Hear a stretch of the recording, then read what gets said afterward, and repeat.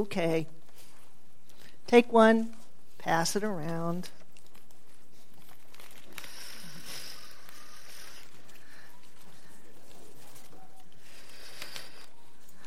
I think there's enough for everybody. If not, share. Choir, you may have to go find some that...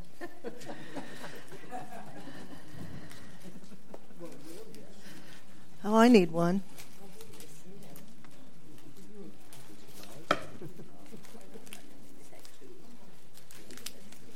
Let me take one.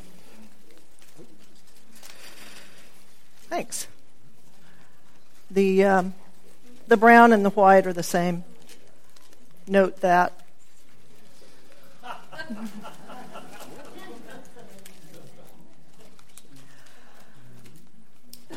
I know someone who is giddy, so happy, can't wipe the smile off their face. When they look outside, all they see are the vibrant colors. The sky is bluer than it normally is. Their sense of smell is acute.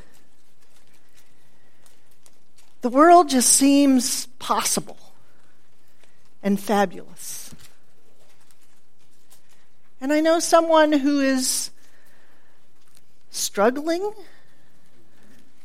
If they open this envelope, they'd go, I don't smell anything. What they see outside this window is not the amazing yellows and reds, but that we can now see through the trees, and what remains are mostly the skeletal limbs. And yeah, the sky is bluer, but it doesn't feel any better.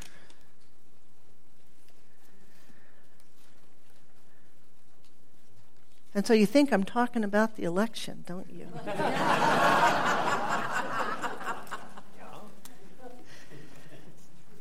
I am smarter than that. Maybe. What I'm talking about are people for whom the coming holidays are complicated. So there are people for whom someone I know who is giddy. Here's why they're giddy.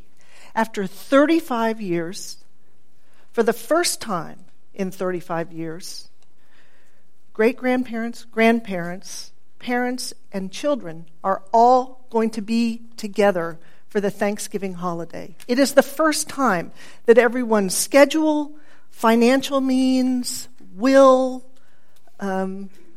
inclination have come together to be a family at a Thanksgiving meal.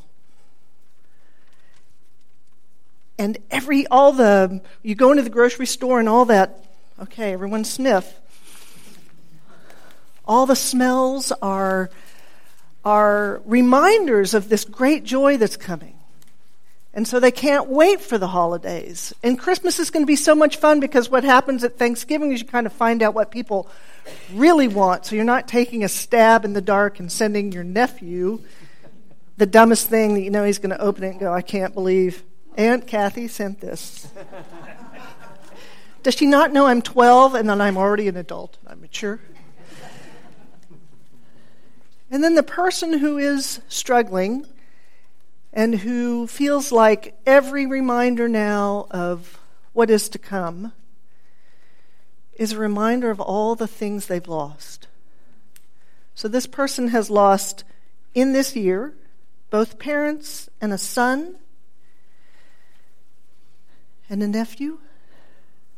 And the holidays and the smells and the reminders and the leaves falling and the music are all reminders of, I have no idea how I'm going to get through the holidays. And everything is a little pinprick and a stab and a cut.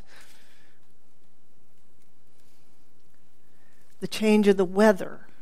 Whoa, it's coming. It's getting colder. Everything. It's amazing what reminds us. And I have us with smells because science shows that our sense of memory, the link between our sense of smell in our brain is the most direct connection to memory. So, I just want to acknowledge that we are going through difficult times and exciting times, and that everyone is all over the map. And that we have to honor that, and someone may go, oh, I'm so discouraged, and you go, why? The sun is shining, and our job is to be attentive to what someone's experience is, and to hear them when their experience is not yours. I want you to know that we have the command to take care of each other. That's part of our covenant that we say. And we formalize that with a caring team. So I'd like to introduce our caring team. And just as the board has yellow on, they all have blue ribbons. If you will stand, allow me to introduce Deborah Whitaker and Tara Saylor, chair of our committee, Carmen and Barbara Witt, Mary Gardner, Joanne House. They've lost 2 members for various reasons, and I've noticed these are all women. I want you to know that taking care of each other is not just women's work. So I invite some of you men who might be interested in, you can have a seat, formally supporting each other and supporting this community, to talk to Sarah and Deborah and say, I'd like to support you. And they do everything from, yes, someone dies and we'll call and find out what you might need, or be a listening ear, or they're doing research into, we've created a list of psychologists who are safe, in the sense that there are quite a few psychologists who make use of their religious background and tradition in their sessions, which is fine as long as they're upfront with it and it matches what you need. But I know some of you will be uncomfortable when your psychologist says, let's pray about this.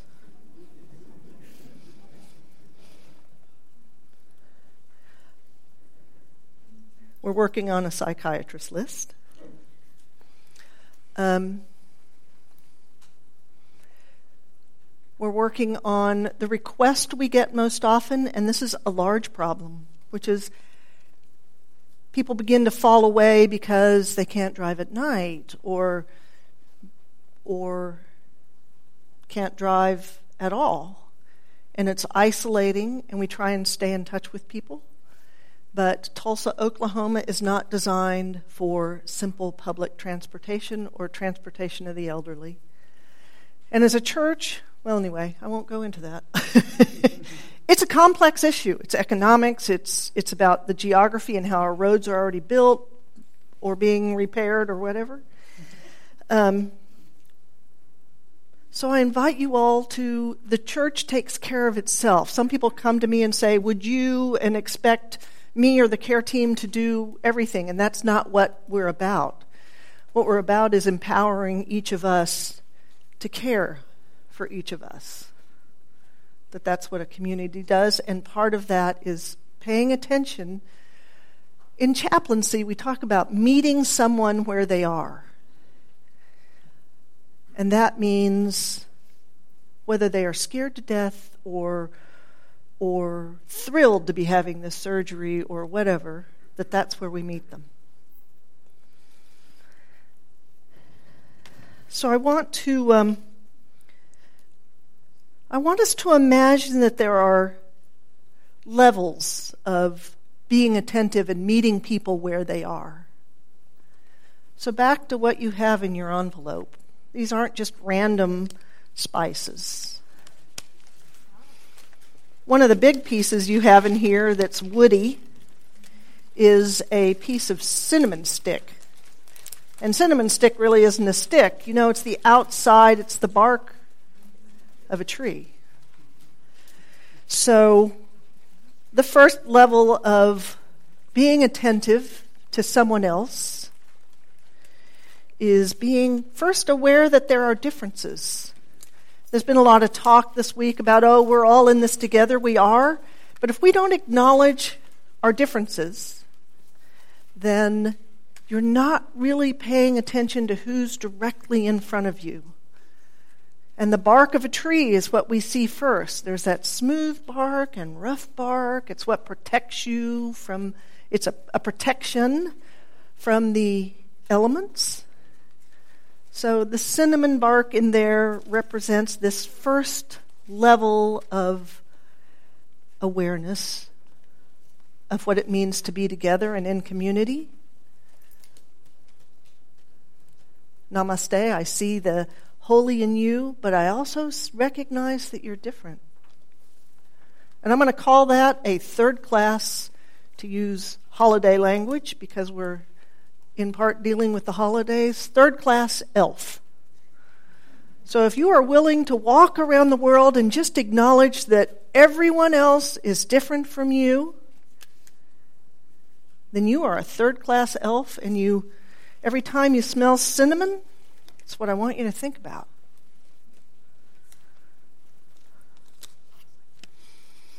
Can you smell the cinnamon notes? A second class elf. So this is that next step of, this is not only someone who recognizes and expects you to be different. This is really healthy for relationships, just saying. For those of you who've lived together 30 years or more and think, I know everything about you.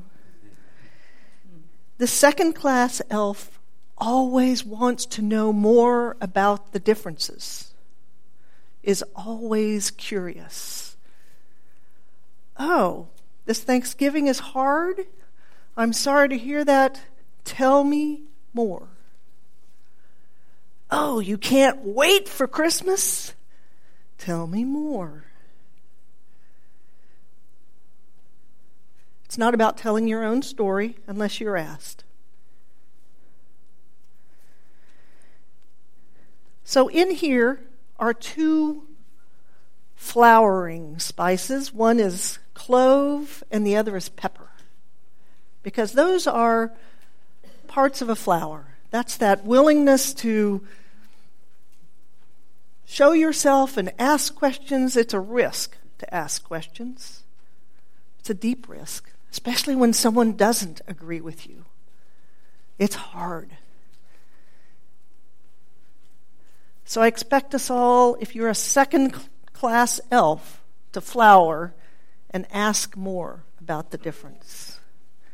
And if you meet resistance, you can't control what someone else does or says. You've done your part. Now the third-class elf. In here is a small piece of ginger root, candied ginger root, just to make it go down easily like Mary Poppins, with a little spoonful of sugar.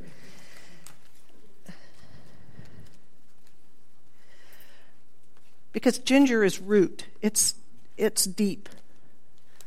So if you're willing to ask and be curious, the third-class elf never assumes, always curious, and then takes this step and never, I don't use superlatives often, never puts down the other person. Never puts down. How can you not love Thanksgiving? What are you? Unfeeling? Christmas? You don't like Christmas? What is wrong with you? You must be stingy. Well, I picked elves not because they're diminutive,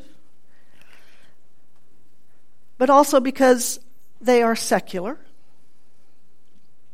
and they are worldwide. And often we feel like we have to do these great grand gestures to change the world, and I think, no, what we have to do is do our part. It often feels very, very small. Very small. And elves are powerful. Scandinavian elves, Russian elves, They are in folklore around the world. And I can't resist applying them to what's going on this week. It has been very hard to think about how I can put this week in context for myself and for us. I've been worried about preaching because I'm trying to create a place where we hold each other in our differences, which, if you've been with us for the last month or almost 50 years, that's the work we do nonstop. But sometimes it feels fresher or it feels rawer. More raw, I guess that's accurate. So let's apply our ELV levels, OU third class ELVs. If you were shocked this week by the election build-up and the election results and how people have responded, I'm going to say, I'm not sure you've been paying close enough attention to everyone's feelings and everyone's responses. I've had to check myself. Whether you were shocked about that things went your way or didn't. That means there's a whole half of our people that you weren't really taking seriously. Pull out that bark. If you're a second-class elf,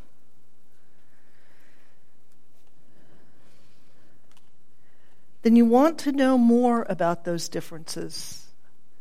And it may take time. You may not be able to this week go, okay, you clearly have a very different worldview and make different choices. Help me understand the experiences that brought you where you are. Help me understand. And the third class elf does that, and if it's met with profanity, grotesque generalizations, racism, then the third class elf is the one who says, stop. That is not acceptable. I have to say what the election has done for me is made me much more aware of the times that I have used a broad brush to talk about my fellow citizens. And it has made me aware of my own arrogance, the attention I've paid to social media that was skewed in a way I liked it. Yeah. So we have spent a lot of time empowering ourselves. I'm not going to use that word. We have spent a lot of time feeling powerful by paying attention to just part of our humanity.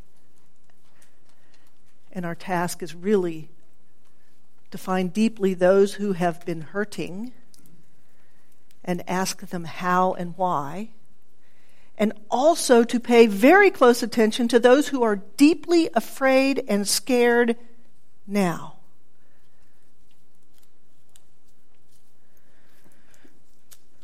I expect us all to be third-class citizen elves. And the reason I've given you this is also so when you feel alone, I want you to have this and remember what it means to pay attention to the outside of someone, to know they're going to be different, to notice how they flower and project themselves, but to dig deep into the roots of what is really going on in someone's experiences. And this isn't just for post-election. This is how we're going to live our lives. And we're going to hold each other accountable when we step out of third-class elf and start spouting broad, hateful generalizations. Hogwash. Call me on it. I'm going to call you on it. I'm going to figure out how to be effective in the world calling the world on it.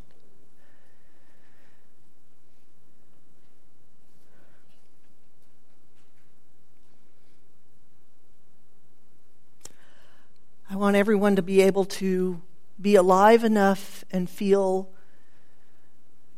part of our nation and part of our world so that they can always smell what's in this envelope, so that their senses are fully alive, so that they feel safe, and that the gifts they have to give are valuable, and that their perspective, which is different, is valued. May it be so. It says we're going to sing a hymn? No. We're going to take up our collection for Global Gardens.